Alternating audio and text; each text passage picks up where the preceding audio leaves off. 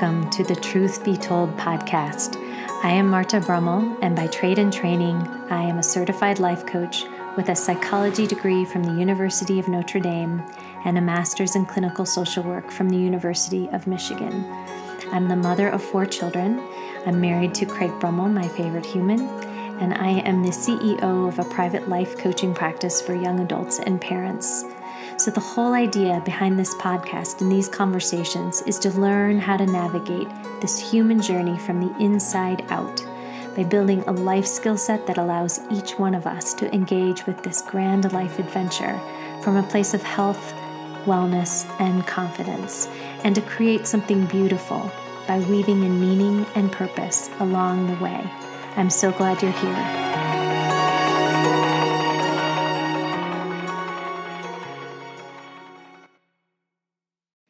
Hello and welcome to episode number 26, Shame and its Antidote, Empathy. So I just got off a most poignant phone call with a client and a father, and I thought how apropos that I am doing this episode on shame.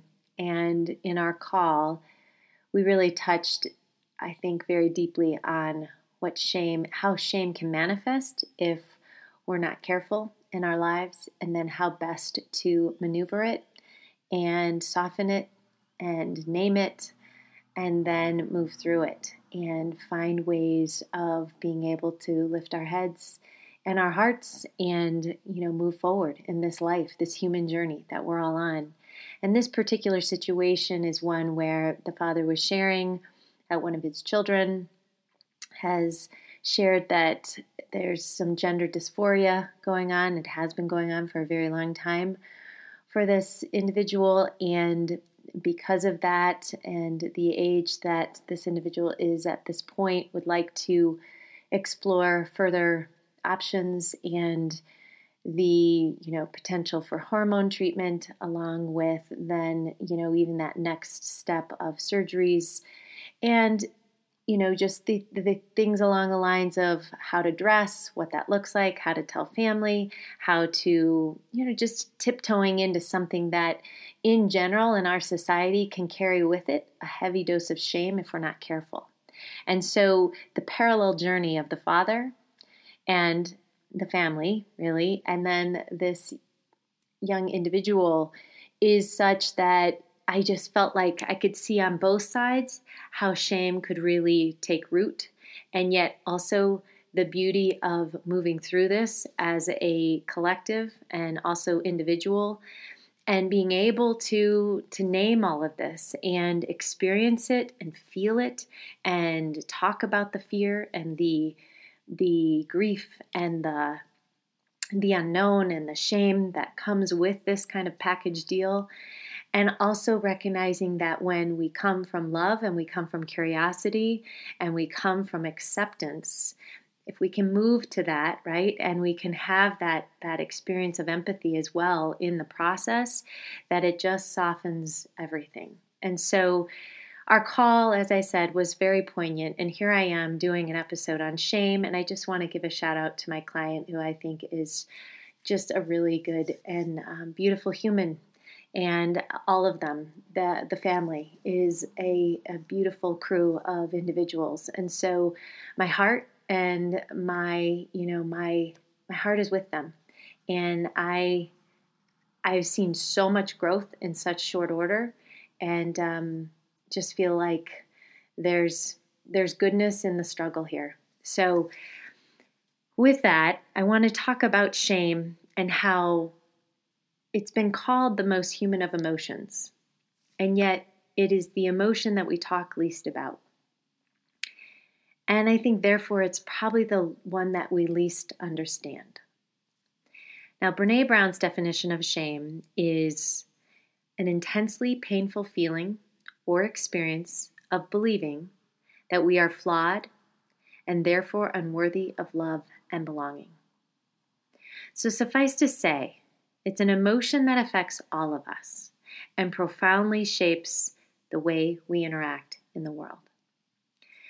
Empathy, sweet empathy, shame's beautiful antidote, right, is the ability to sense other people's emotions, coupled with the ability to imagine what someone else might be thinking or feeling, and being able to put ourselves in someone else's shoes and say, I hear you, I see you, and sometimes you might even say, me too, right? So in my coaching work, shame is at the heart of many of my clients' struggles, especially the one I just shared with you, right? It's the fear that if people saw what was really going on inside of us, we would not be worthy of love or belonging. And in that particular situation that I shared, as a parent, you can imagine the various emotions, the various beliefs, the various thoughts that come up for a parent when a child is going through this process, right?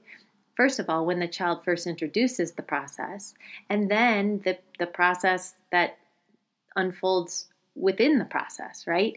And the shame for the individual who's kind of experiencing this gender dysphoria, the father, the parent, the parents involved here. And, the greatest desire we have as parents is we want our children to be safe. We want them to be loved and seen and accepted in this world and to belong. We all want that. And there's this very interesting and intricate dance that takes place. And the more we can kind of get clear on our own stuff with that, our own baggage, the more I think we can walk together without reacting to one another and learn as we go and be open to the unfolding. So, as I said, shame is at the heart of many of my clients' struggles.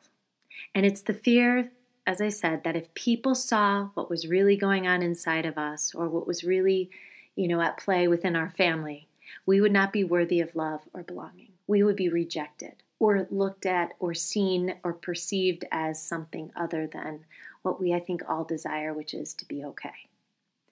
But this is a lie, my friends, because when we believe this to be true, what do? We shrink, we cover, we stay small, we pretend, we deflect, and we aren't able to shine in the way that we would if we knew our worthiness was absolutely and 100% inherent. The true teaching of this inside-out work that I do is self-acceptance and self-compassion. And I hope that this message is coming through loud and clear in this podcast, in every episode that I do. Because know that when we have self-acceptance and self-compassion, pretty much all things are possible. And we can share that acceptance and compassion with others. When we have that for ourselves, oh my gosh, it opens up a whole new world, because then we're able to pass that and loan that to others, right? Share that with others. Empathy is a lovely byproduct of all of this. And when we have empathy, shame doesn't stand a chance. So in my coaching work and in the world at large, we live in a society and in families where trauma, family dynamics, addiction, and emotions have been completely ignored, denied, or kept silent. And often this is not for any other reason than the path forward is unknown and unclear. So to stay in what is known, although very likely perpetuating generational patterns in those that are not so healthy, right? That still is the safer, more familiar option to our brain. But the painful consequences of this play out daily in many of our lives. Being conscious of and understanding our own behaviors and the behaviors of those around us quite literally changes how we experience life. But it requires us to lift our heads, get out of autopilot, right? Out of automatic pilot, and be able to be conscious and present in the moment and to just see things, notice things differently than being in this mode of head down and just reacting as we go. Few of us know who we actually are, right? Few of us are living our authentic lives. And frankly, I'm still trying to figure that out for myself. And I think my entire family, we're all just on this path of figuring these things out. But the more we allow for ourselves to figure that out, the more we're willing and able to allow the people we love to do the same thing and not have agendas and manuals and all the things that we think they need to be in order to be okay. Remember, we all want to be okay, right? What does that look like? It's different for each and every one of us. So the best part of getting older is the wisdom that we gain and the willingness to venture into the unknown, because it actually brings us back to ourselves. So I think there's so much freedom in this, but it's also a little bit terrifying. Okay, so for my clients, a big part of our work is helping each individual live more authentically. This is a lifelong process. We all know this to be true. It's not a linear path, right? It's kind of the winding road. And it starts, though, with creating consciousness, conscious awareness, and making the empowered choice to return to the truth of who we are. And this doesn't come in the form of our accomplishments, our GPAs, our performances on the field, right, or on the court, our bank accounts. None of that. In fact, in order to do this, we must meet ourselves in all of our messiness, in all of our glory, and kind of creating that space to meet all of us, which means all parts of ourselves. And many of us hide from certain parts of ourselves because of shame. This, of course, can be a scary and uncomfortable process, where we see the parts of ourselves that we hide from, right? But it's just good to know that as we do this, as we meet ourselves, the ego has the tendency to push back and rebel. Just know that's normal. Nothing has gone wrong. It goes about judging and self-shaming and all the protective mechanisms that keep us cycling in the same patterns. The patterns that are familiar and efficient, right? But very likely not serving us. So this is what our mind does. It attempts to keep us in our familiar, to stay safe and avoid pain and seek out pleasure. That's the brain's MO. The truth beyond the ego, though, is that you're exactly where you need to be, always. Doing the best you can with the current level of awareness you have. That is what we are called to do. This is true for each and every one of us. The judgment and the critical voice. And Jen Pasloff, I don't know if any of you are familiar with her. She's an author and pretty damn funny. She calls it our inner asshole. And it's just this manifestation of our past, this inner dialogue, right? Often it's the internalized voice we heard subconsciously as children from our parents, our caretakers, our coaches, our teachers, our mentors, our friends, whatever it may be. All of whom were probably coming from good intentions, but also most of them, if not all, were coming from an unconscious place, right? So what's that internalized voice often saying? Often it's that we should be doing better, or that we are wrong or weak for slipping back into old patterns. Or this is classic shame talking, who do we think we are, right? Or we will never be good enough. We will never measure up. When we have these internal tapes playing over and over, it gets us back in our place of staying safe and small. It puts us back in our little box. So much of this work, you guys, is witnessing ourselves with non-judgment and curiosity and compassion. Learning to find safety and peace in the present moment, to breathe, to delight in the moments with family, with loved ones, with a dinner, and enjoying dinner with our loved ones, right? To enjoy a new book, to laugh with friends, maybe on FaceTime, to binge watch a new show while being, nice and cozy in a blanket, right? With maybe your daughter, your son, your best friend, your partner. To observe all of our patterns of behavior like we'd observe a small child in need of more love and patience. This is what we are called to do. Observe all of our patterns of behavior, right? And observe it from this place, this vantage point, like we'd observe a small child in need of more love and patience. That inner child, for each one of us, craves our compassion, our acceptance, our love, and our willingness to see all of it. It longs to be safe, to be okay, to be whole, to be enough, to be worthy. Each and every one of us desires this. So when we believe that we need to earn our worthiness, that we're not enough, and that we are bad and therefore defective, guess what we experience? A nice, healthy dose of shame. We've all got it, right? Yet it's taboo. No one wants to talk about it. But my friends, listen, the less we talk about it, the more power we give it. So like everything else on this podcast, I want to lift the veil on shame so that we name it and talk about it to both normalize and neutralize it.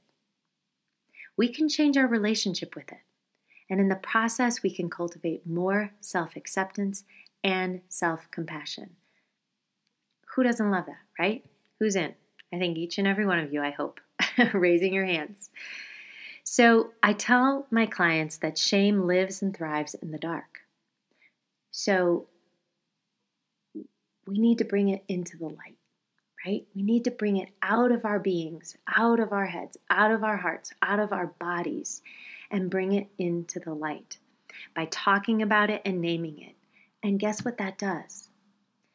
It loses its edge. It loses its, overwhelming power. And by doing so, it allows us to breathe a little bit easier and to have that inner knowing that we are okay. We are safe. We are enough, always and forever. So when we kind of bring that healing power of light on our feelings of shame, this is like balm for our soul. It truly is. Shame literally affects the way that we live, love, and engage in relationships. And it's a major player on this human journey. So all the more reason we want to get to know it, we want to name it, and we want to bring light to it. So let's dig a little deeper into what it is and how we can change our relationship with it so that it is no longer controlling us. And although I can say we can't completely ameliorate shame, right? Shame is just part of the bargain. It's part of the human package. It's like anxiety, right? We'd all love to just shirk anxiety, but at the same time, we recognize it's part of our being human. It's learning how we can soften it and temper it and engage with it differently. And with shame, empathy is what really is able to neutralize and, I think, shift so much of our experience of shame. So I'll share some of our thought patterns around shame and some ways we can shift our thinking around it, along with sharing some client examples of shame, okay? And then we'll discuss how to, douse our shame by pouring empathy all over it, okay?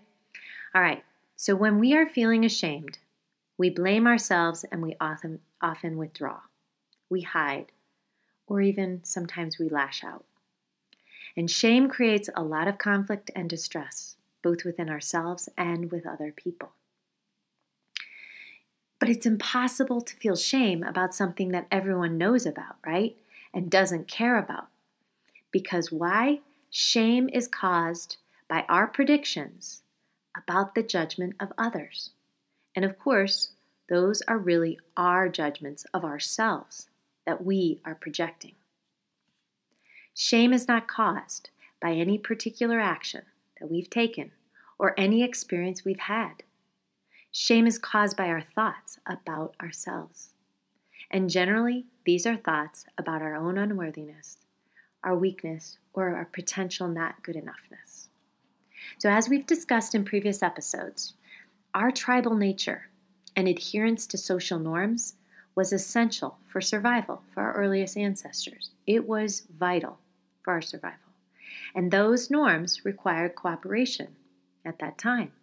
But today, it's a different ballgame, right? We don't need to be shamed to conform. We have choice and agency as to how we want to show up and take accountability for our actions. We have more freedom. Whether everyone in the tribe likes you no longer impacts your daily survival.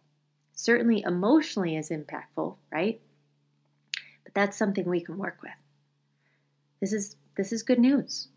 Shame no longer serves us, you guys. But our primal brain, it didn't quite get that memo, right?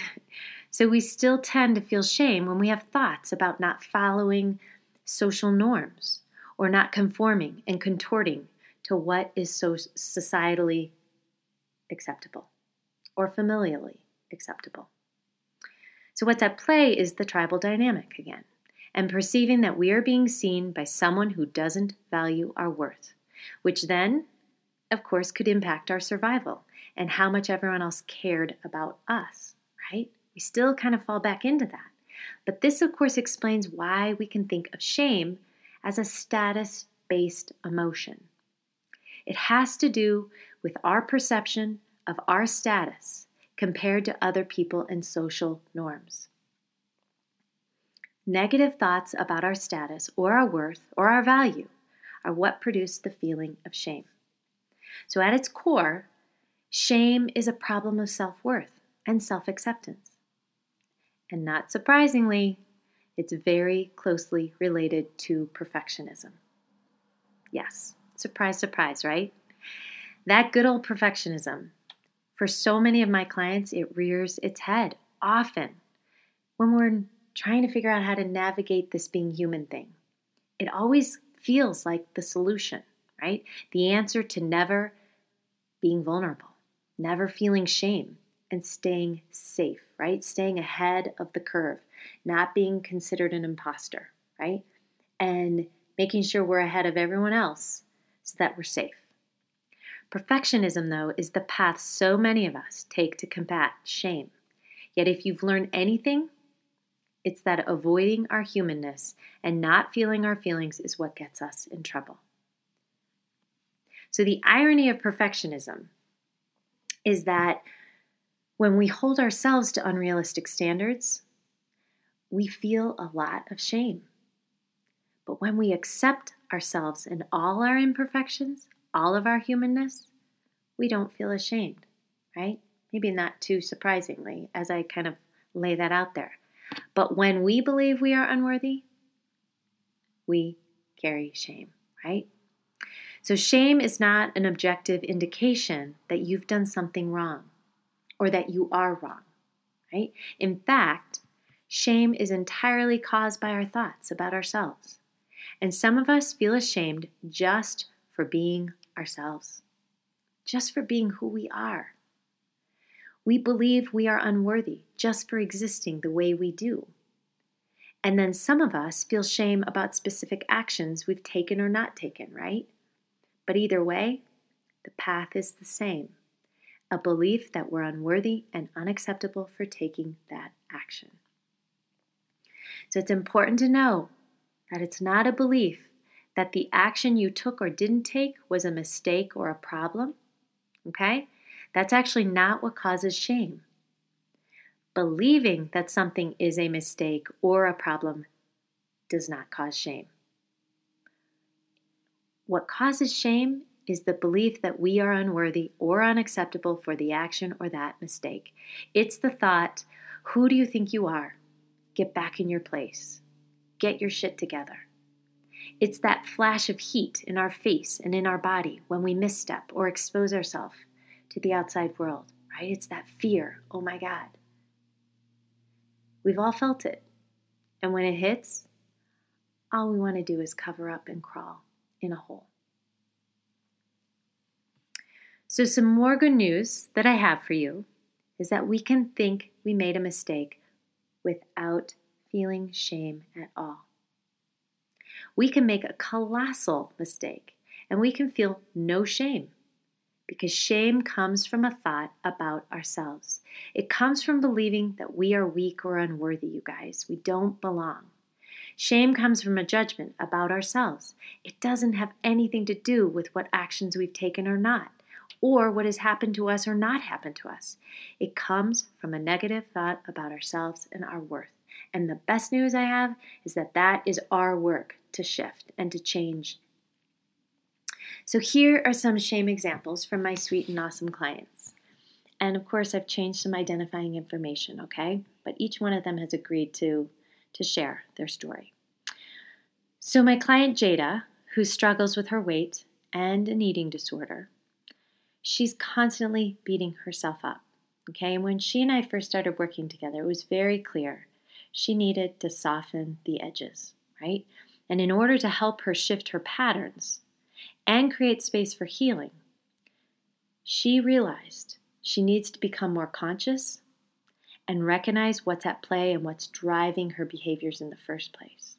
Because once she lifted her head and started to notice, that is when change took root for her. Because for so long, she'd been reacting and avoiding and deflecting. And by creating conscious awareness, it stopped her in her tracks. It was kind of like a pattern interrupter, right? It was creating a pause in her pattern. And in those moments, when she would normally turn to food or numb out with whatever it was that she had in her grasp at the time, she's learned to feel her feelings, to take a pause, to go get a glass of water, to maybe go take a walk before she jumps into a certain behavior that before she wouldn't have even thought about. She just did, and it would be after the fact that her shame would be so heavy and strong. So for Jada, she's one who has been able to shift that dynamic and shifting out of the mode of beating herself up and being more curious and more compassionate with herself. She's just noticed a huge difference just in that shift alone. Okay? Creating the pauses in her patterns have helped her kind of create more of a grounding practice. She's done more breathing work in the moment because that brings herself to the present moment.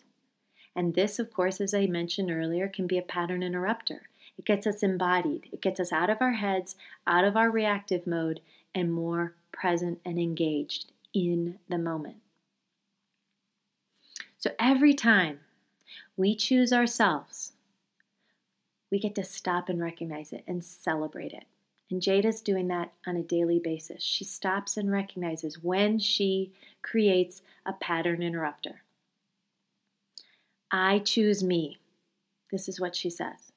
And the more we choose ourselves, the better we get at it and the less we betray ourselves.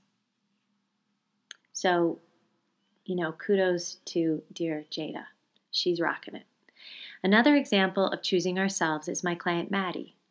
And I received a text from her the other night, and she said, I said no last night after dinner, picked rest and hanging out with my boyfriend instead of going out. I feel amazing today.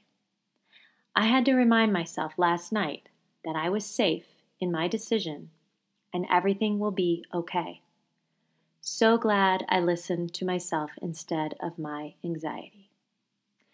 And sweet Maddie is someone who has struggled mightily with FOMO. She feels like she can't miss out because the fear of missing out is then this fear of not belonging, right? At the core. So this example is a beautiful illustration of how Maddie, she's gradually building her own self-trust. She listened to her own intuition and allowed that to guide her in her decision, which is a significant shift from making choices based on what the external world is doing or not doing or what we perceive it to be thinking, and then our actions follow suit, right? Instead, she's trusting her inner compass. And as she said, she felt amazing, right? Kind of awesome. So I was on a call with a mom of a young adult client of mine, and this mom has a job that is high-powered and super intense, consuming, and stressful. This mom is a badass, super, just creative and incredible in her line of work.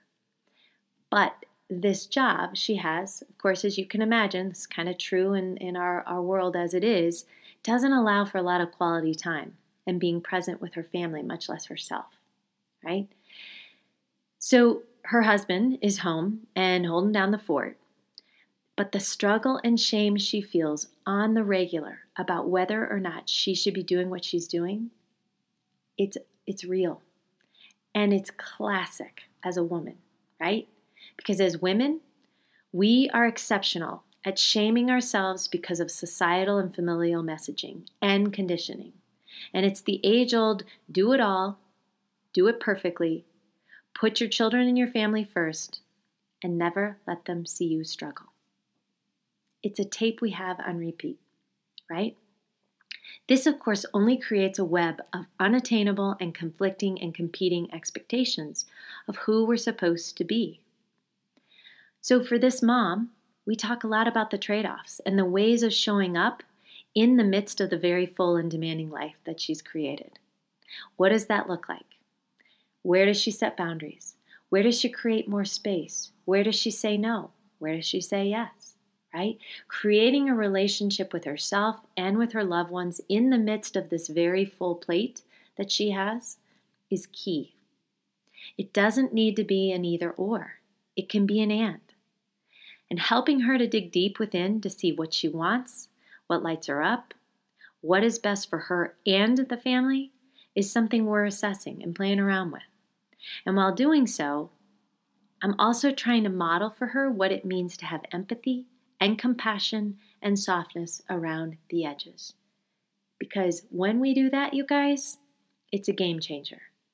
It creates so much more possibility and curiosity and innovation, right? We get creative. We start thinking about, well, if it's not this way, that doesn't mean it can't happen, right? But how do we get creative? How do we make this happen? And sometimes we're going to have to change. Sometimes we're going to have to shift some things.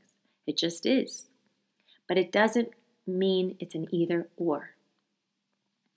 So Brené Brown's research on connection is vital in the discussion of empathy because connection is our ability to forge meaningful, authentic relationships with others. And connection is truly the essence of the human experience. It cultivates meaning and purpose for each and every one of us. So if you were to put connection on a continuum, empathy moves us towards deep and meaningful relationships, right? While the other side of the continuum sits shame, right? And shame, what does shame do?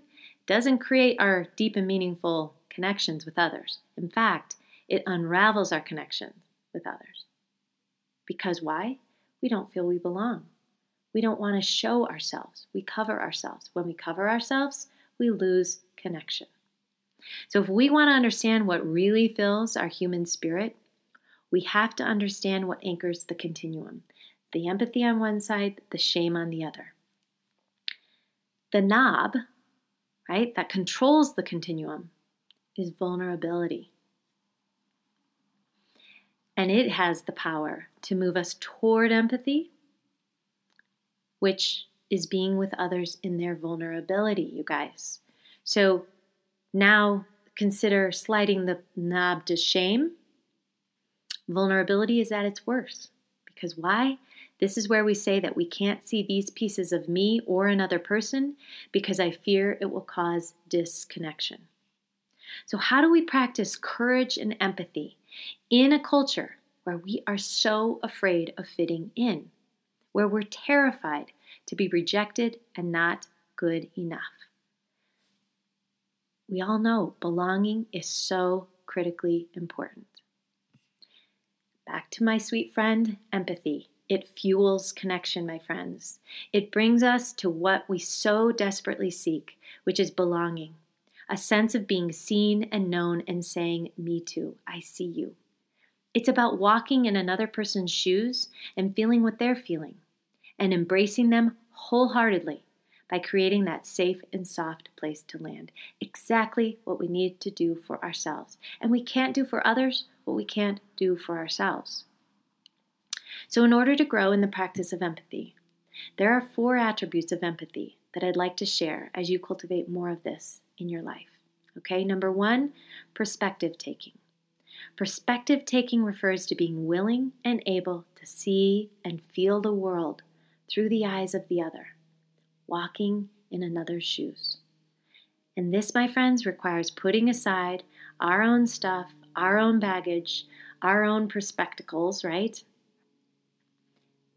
And really just listening to what they're going through and being present and holding space.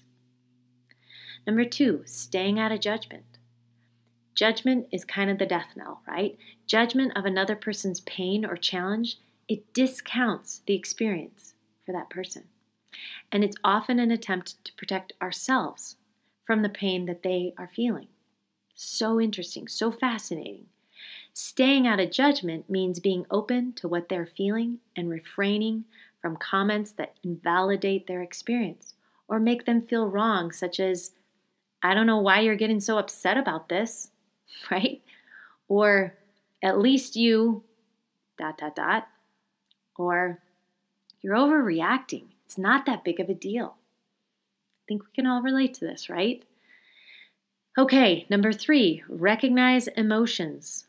Recognizing the emotion means looking within yourself and remembering what it's like to have the feeling the other person is feeling.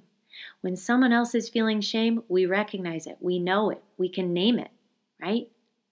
It's a willingness to acknowledge fully what they're feeling and naming it. It sounds like you're feeling rejected. And I felt that too.